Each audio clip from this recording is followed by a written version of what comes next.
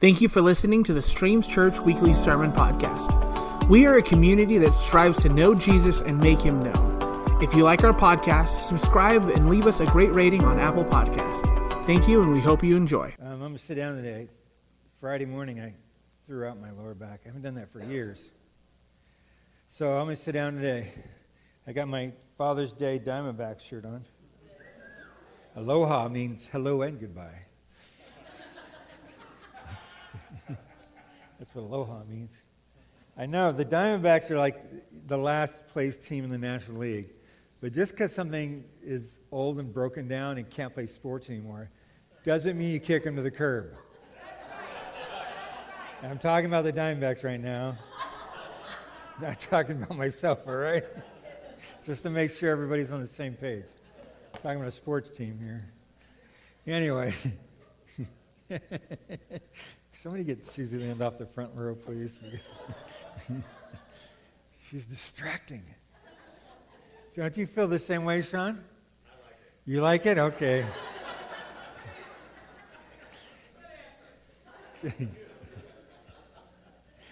Okay. Hey, last week we made a bit of a big announcement. You should have got an email in your email box. If you didn't get an email in your email box, it means we don't have your information. So stop by the information booth so we can get you in on all the emails and text messages that we send out. We've been talking about the God of covenant. 2 weeks ago, we introduced the covenant that you're under. This is a contract that God has made with you. It's called the New Covenant. All the other covenants led us to this moment, and this moment is what he wanted when he created Adam, this relationship of love and communion and unity for eternity. And so now this is that covenant, and you get to be a part of it. And today is the ultimate part of that covenant. If you get this wrong, you get everything wrong. And the problem is most everybody gets this wrong. And they have since the days of Paul. They got it wrong back then. It just seems way too simple. It seems like an easy answer. The second problem is people don't preach it very well. Because when you preach it well, it usually leads to abuse. In fact, I would say this: if people are not abusing this, you're not preaching it well enough to its fullest. And the same thing happened back in these days. And the third problem is, without this, all your relationships will suffer greatly. You'll become hard and demanding and unforgiving, and then eventually you'll be treated in the same way. I'm talking about grace. And if you get grace wrong, you'll get God wrong. You'll get the understanding of who he is, of the Heavenly Father who loves you unconditionally. If you get grace wrong, you get God wrong. If you get grace wrong, you'll get the Scriptures wrong. Because you won't be able to understand how all this came together and why it came together. That's why the study of the covenant is so pertinent, because it just runs through the entire Bible. But if you get grace wrong, you'll get God wrong, you'll get this Bible wrong, and you'll have a tainted view of what we're doing here on Sunday mornings and all through the week when we come together in smaller groups and in fellowship with each other. You'll get that wrong too. John thought it was so important that when he creates his gospel, you know, you have to write sort of a thesis, like this is what this is all about. And in John 1, he writes, this is what this is all about. And he talks about the light coming into the world. And we get to John chapter 1, verse 14.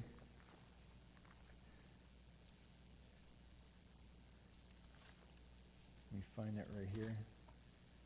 This is my NIV version and John 1:14, right? Is that what I said? The Word became flesh, Christ is the Word, and made his dwelling among us. We have seen his glory, the glory of the one and only Son, who came from the Father, full of grace and full of truth. And no one had ever done that before Christ. John the Baptist testified concerning him. He cried out saying, this is the one I spoke about when I said, he who comes after me has surpassed me because he was before me. Now listen to this. Out of his fullness we have all received Grace in place of grace already given. Like grace on top of grace.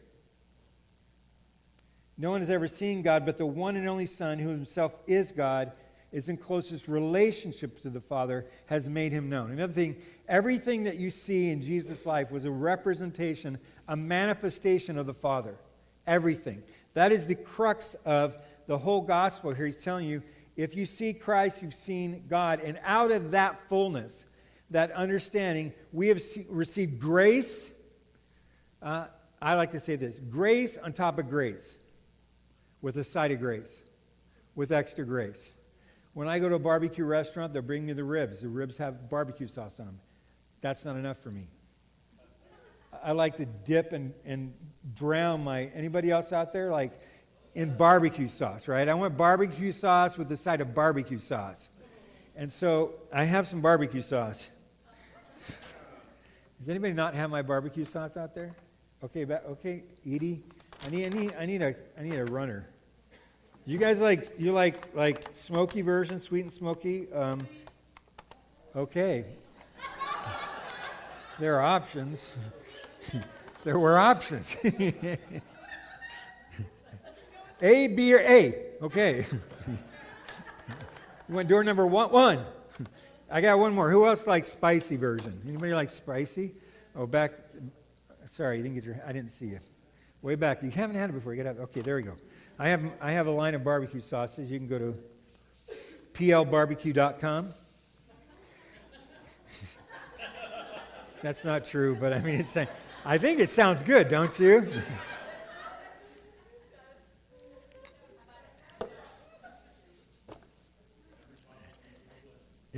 Oh, hello. I'm done. I'll see you guys there.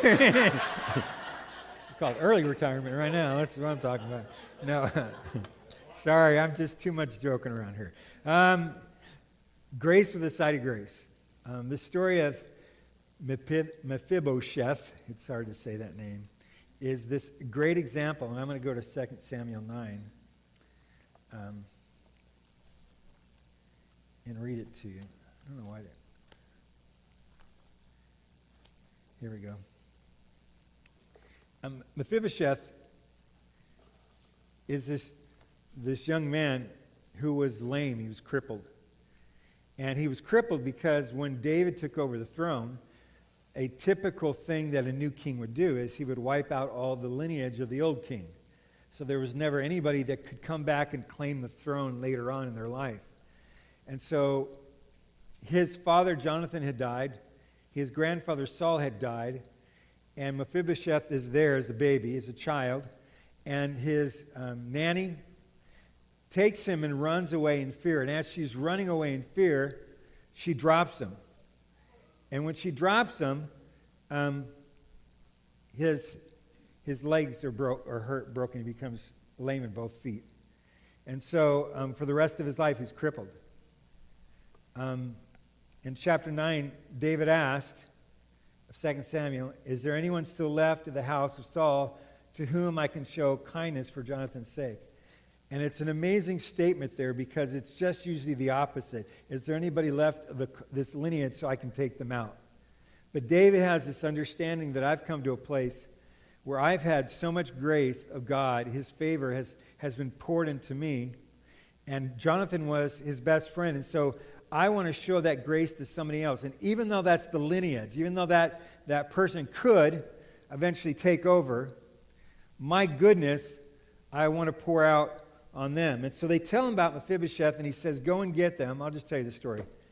Go and get him. And of course, he's in fear as the king is bringing him up, crippled and like he is, and he restores to him everything that he would have had as the son of a king. And he sits now at the table of David all the time, and every meal. So he's royalty now because David takes this understanding of all the goodness that God has given to him.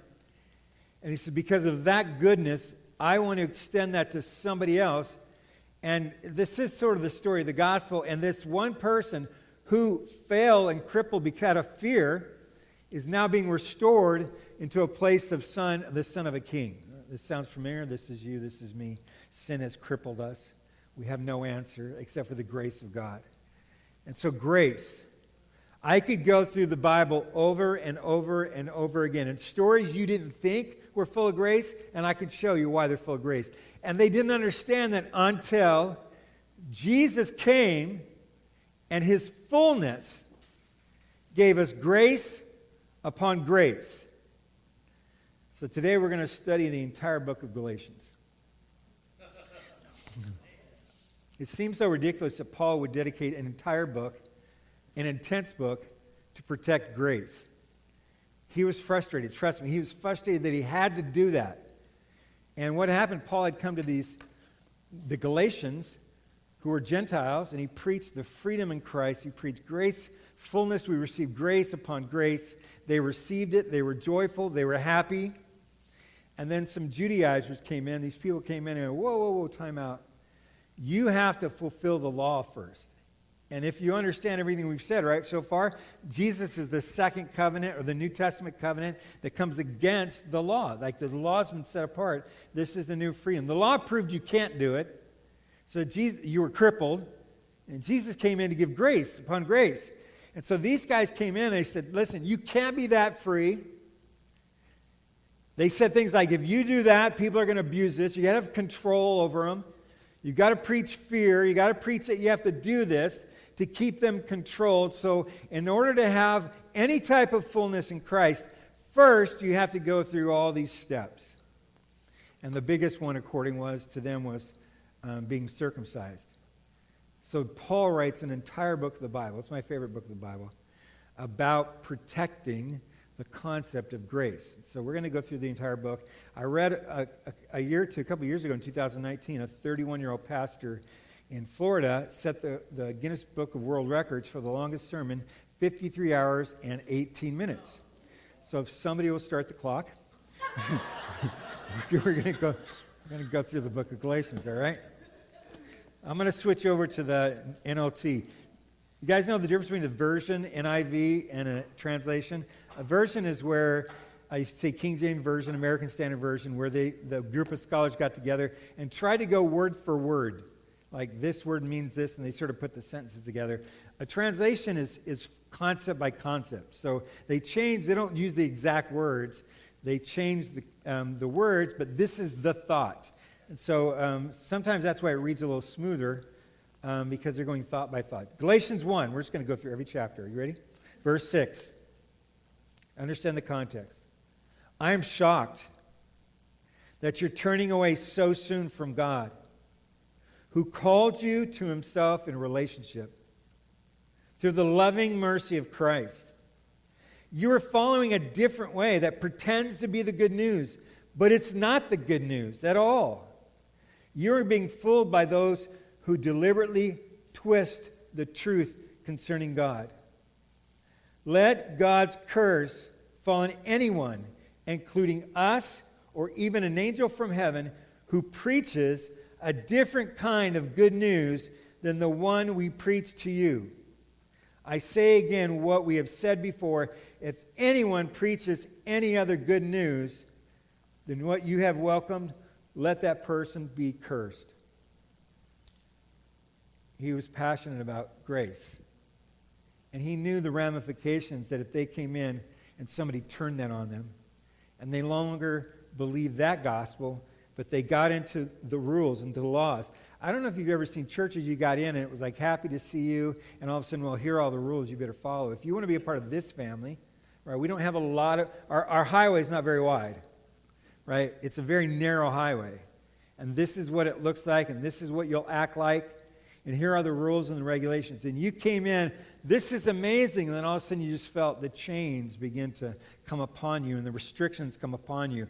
And all of a sudden, there's a reason why churches do that, and the reason why pastors do it. There's right, because there is control in them. The control is demanding works is always control. If you look at pretty much every cult, no matter where they came from, you'll find there's a list of rules. If you want to be a part of this thing, here are the rules, and you have to follow the rules.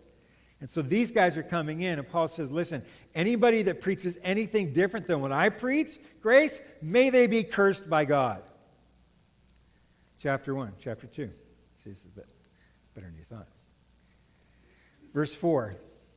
He's talking about, he went back to Jerusalem and how they had to struggle through this concept, the leaders. He said, even that question came up only because of some so-called believers there, who were false ones really, who were secretly brought in. They sneaked in to spy on us and take away the freedom we have in Christ Jesus. They wanted to enslave us and force us to follow their Jewish regulations. But we refused to give in to them for a single moment. We wanted to preserve the truth of the gospel message for you. And so there's this meeting that goes on of leaders, and these groups come in and they collide. And one group is saying, listen, we got to control this. And Paul says, I got up, I fought the good fight, I defended you for the gospel that I preach you. I'm willing to go to war with my fellow brothers and the denomination or whatever it is that got together. I'm willing to go to war for the freedom that's found in Jesus Christ. Grace. That's how passionate I am about this. And it doesn't matter what argument they bring up. It doesn't matter.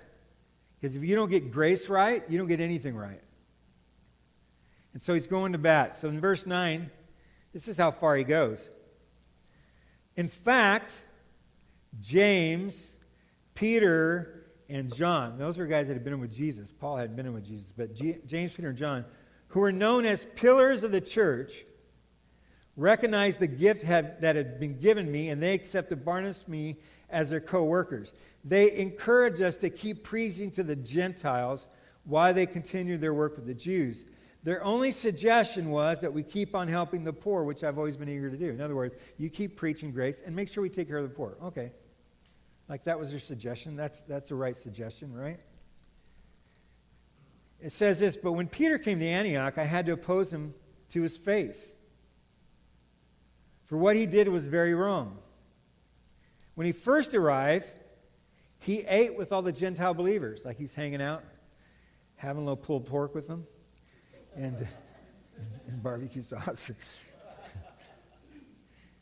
Gentile believers who are not circumcised. But afterwards, dun, dun, dun, when some friends of James came, Peter wouldn't eat with the Gentiles anymore.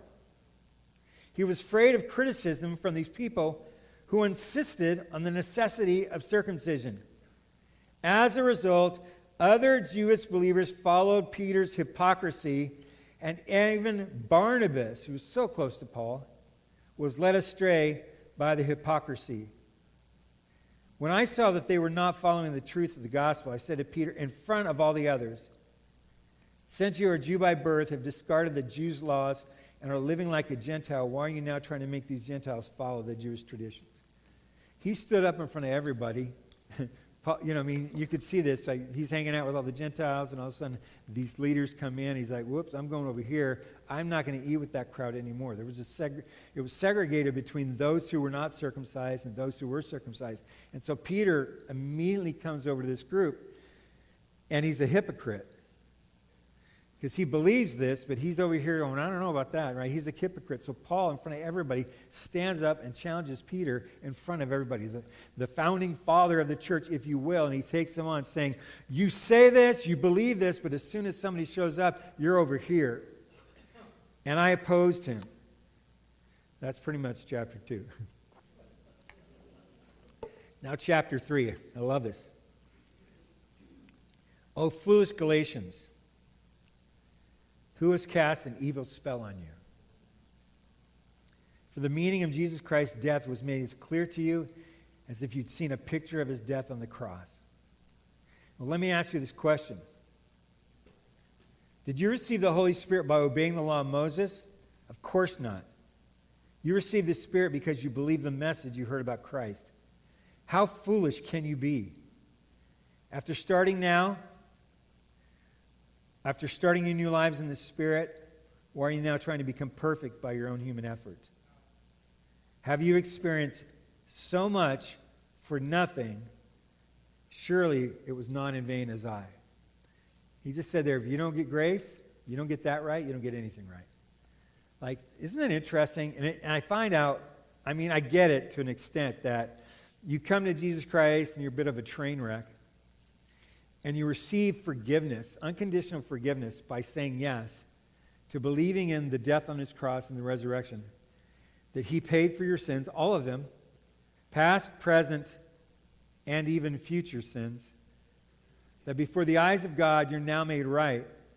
But you come with all this baggage. So now you think, if I just get heavy and regimenting my life, you get to a point where you begin to believe that God is pleased or unpleased according to how you deal with the rest of the stuff. Now, there's all kinds of, he says this in Galatians, there's all kinds of, you reap what you sow. If you're not doing right, things are going to happen. But you cannot please God any more than that moment that you become his child. Like, there's no way. And those of you that had children know this all the time. Like, when that child is born, there's something in your heart that leaps and jumps. And though you might be frustrated by some of the choices they made, but that love that you had that moment never changes the rest of their life. Like, it's just deep ingrained in your heart. And it's the same way when we come to Christ, that moment, can you imagine Father in heaven? Just his heart bursting. It says all of heaven rejoices when a sinner repents. We come to a place of repentance, and there's that joy and just that same feeling in his life that never goes away. And he may be frustrated with some of the choices you make. He may hope that you don't get what you deserve sometimes. But that love that he has for you never changes. And so he says, why do you think coming to faith in Christ was so easy, so joyous, and now for some reason you think you're being made perfect through the law? He said, you were made perfect the day you came to Christ. That's the day you were made perfect. And now you're on this journey with Heavenly Father, who loves you deeply. Chapter 3, I'm going to go to verse 13.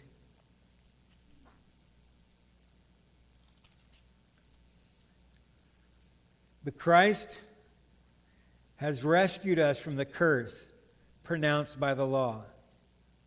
When he was hung on the cross, he took upon himself the curse for our wrongdoing. For it is written in the Scriptures, cursed is everyone who's hung on a tree. Through Christ Jesus, God has blessed the Gentiles with the same blessing he promised to Abraham. There's the covenants, right? So that we who are believers might receive the promised Holy Spirit through faith. When God spoke to Abraham with his covenant, he says, look to the stars of the heaven and the sands of the sea. Your descendants will be that many. He wasn't just talking about the Jewish nation. He was talking about everyone that would come to faith in Christ and be a son of God that way. And so he's saying here, so when you as a Gentile came to faith in Christ, you became an heir of the blessing of Abraham. Like, you're a part now of that tribe, a child, a son, a daughter of the faith, and that you have received the blessing. Why? Why did that happen? Because Jesus took the curse that was upon you, and he took it to the cross. Because cursed is everyone that hangs on a tree. Can you imagine that? The weight of all the sin of the world was... No wonder he prayed in that garden, Father, if this could be taken away, if there's another way, let it be. But not my will, Father, but your will be done. And so he goes forward as a manifestation of the Father's love with the weight of everybody's sin, the curse of everybody on him. And he hangs there. And when he says, Father, forgive them, for they don't know what they're doing, he's saying, Father, forgive all of them, because I'm taking this upon myself. And he takes on the curse. And Paul is just making this case and going, you don't understand what's at stake here, right? You don't get what's at stake here. Jesus took your curse, the curse that was handed down because you'll never obey the law fully. Chapter 4, verse 12.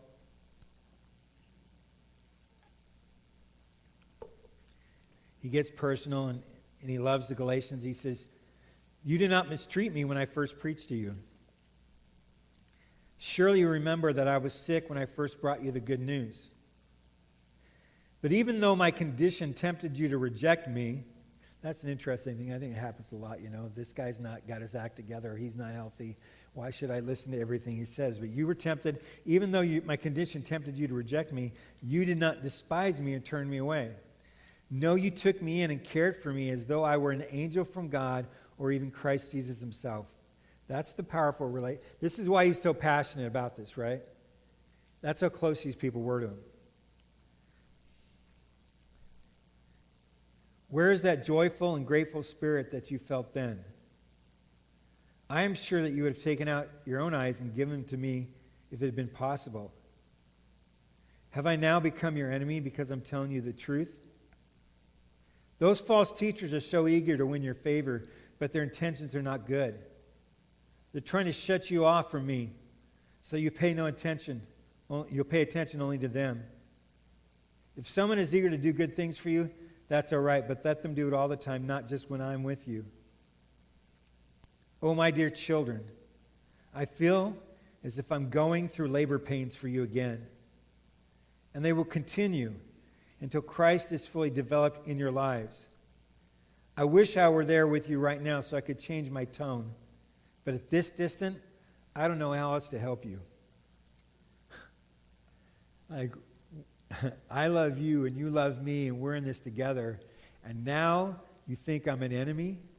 After everything I went to be with you and after you take care of me like that, why would you now think that I wasn't speaking the truth? And he goes, I wish I could be there. You could see my face. You ever had somebody write you an email or something like that? You go, I wish you could see my face right now. I wish you could really know. But right now, I have to use this tone with you because that's how desperate I am and how much I love you. I've got to use this to try to convince you to not go down that pathway.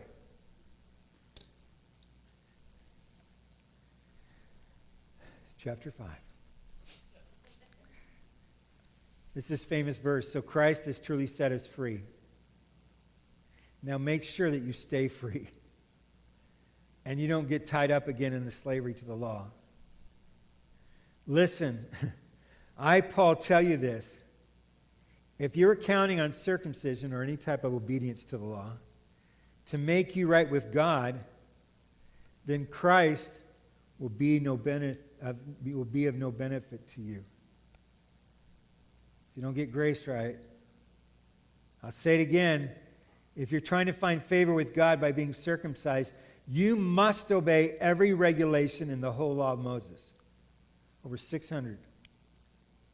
For if you're trying to make yourselves right with God by keeping the law, you have been cut off from Christ.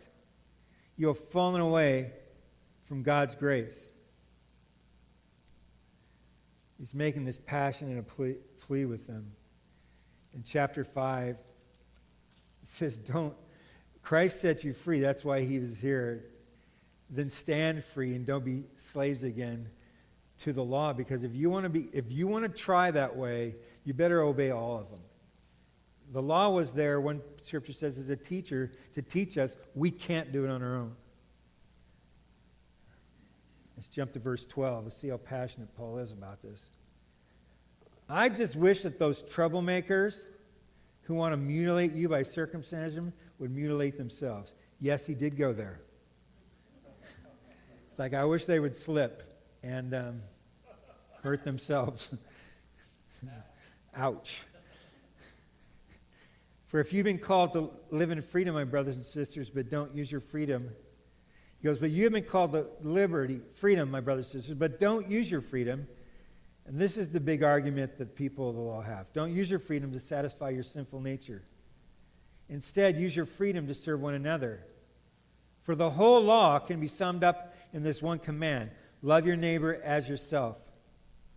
But if you're always biting and devouring one another, watch out, beware of destroying one another. He says, so I say, let the Holy Spirit guide your lives.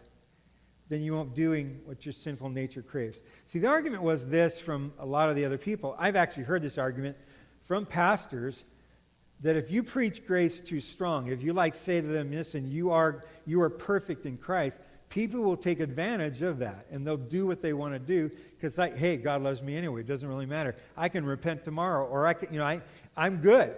And so they'll use that and they'll abuse that.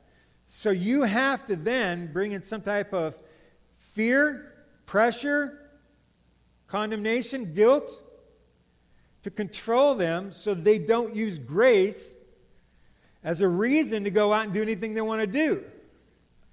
And Paul says this, I'm not preaching this so you have liberty to go do what you want to do. I'm preaching this because it's true. And then he says, don't use grace to do that as an excuse. And here's the answer. The answer is not more control. He says this, so I say, let the Holy Spirit guide your lives, then you won't be doing what your sinful nature craves. This Holy Spirit that's been given to you as a gift from the Father is God. If you'll listen to that Spirit, if you listen to Holy Spirit in your lives, if you'll wait, if you'll stop, if you'll listen, before you make a decision, if you'll pray and ask, if you let Holy Spirit guide your lives, that's the way to keep yourself from abusing the grace you've been given. Not more of the law, not more of control. And I would say this as we raise children, right? You come to a place where, like our father too, there's some discipline like that, but there comes a place where they become adults and they have to hear the voice that's been whispering to them for 18 years or 20, whatever that is. And you hope and pray that moment that voice that you've been whispering in their ears, the Holy Spirit, that they'll listen to that and let that guide their lives. The fear and control and condemnation never produces mature believers, ever. Mature believers are those who know the Spirit's voice so well. They know to stop, they know to go, they hear the voice so well. That's a mature believer in the Lord. And Paul says that's the answer. They're trying to give you all kinds of answers. This is the answer. Let Holy Spirit guide your life. And it goes on about the fruit of the Spirit after that, the way you can tell the difference between that and the flesh in chapter 5. Finally, we get to chapter 6, last chapter. He's explaining how you do this in a grace-filled environment. If somebody does get off, dear brothers and sisters, if any believer is overcome by sin, you who are godly should put tons of condemnation on them. Oh, I'm sorry, I didn't say that. I could go on, shouldn't I? If overcome by sin, you who are godly should gently and humbly help that person get back on the right path. And be careful not to fall into the same temptation yourself. Share each other's burdens, and this way you obey the law of Christ. If you think you're too important to help someone, you're only fooling yourself. You're not that important. And then finally, verse 14, as for me, may I never boast about anything except the cross of our Lord Jesus Christ. Because at that cross, my interest in this world has been crucified, and the world's interest in me has also died. It doesn't matter whether we've been circumcised or not. What counts is whether we've been transformed into a new creation. May God's peace and mercy be upon all who live by this principle. They are the new people of God. The book of Galatians. He says, may I boast in nothing else except grace. You got to get this right. I would have loved to have been there at Mephibosheth's high school reunion. He was probably voted most likely to hide in shame the rest of his life. He was probably voted most likely to live, as he said, and he called himself this, like a mangy dog. That was his view of himself. But there he is, cleaned up, dressed like royalty. Joy replaced the shameful look on his face. And they ask him, what in the world happened to you? He goes, you know what? One day, out of nowhere, the king called me to himself. And he looked on me. And he gave me favor. I had nothing.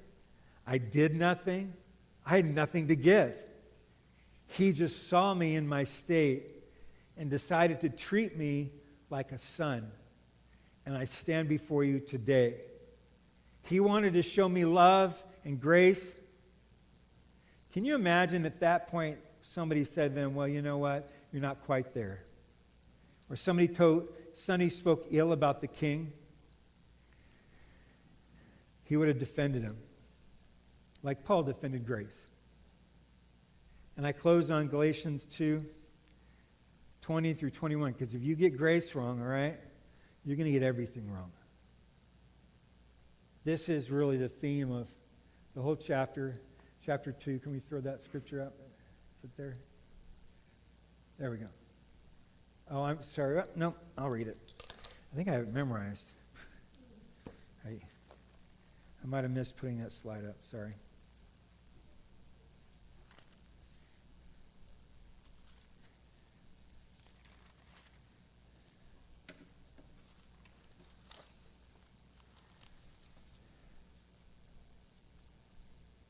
It says, the life I live in this body, I live by faith in the Son of God, who died and gave himself for me.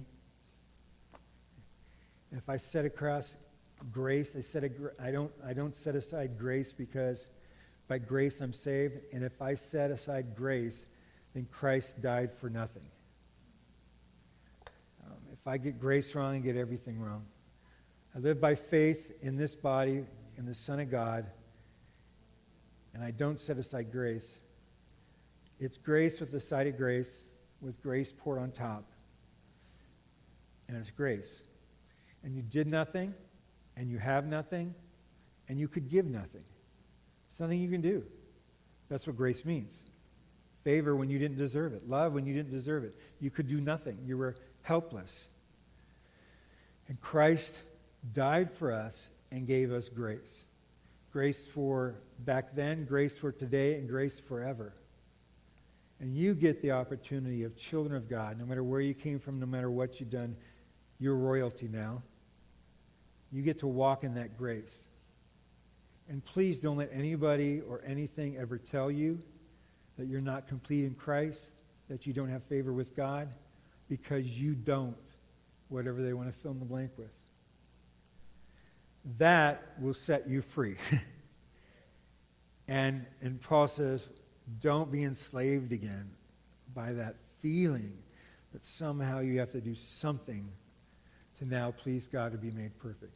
Let me pray for us. Father, we receive all that you have for us.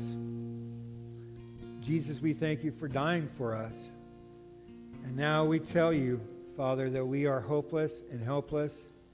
And the only thing that will save us is your grace that was poured out when Jesus died for our sins. So we repent and we say thank you, because that's all we can do. We are children of the Most High King. We have been given new clothes, the clothes of righteousness, of truth, of love. They now surround us. And I just want to say thank you, because there's no way I could ever get to that place except to say thank you and receive it. So today we do that. In Jesus' name, amen.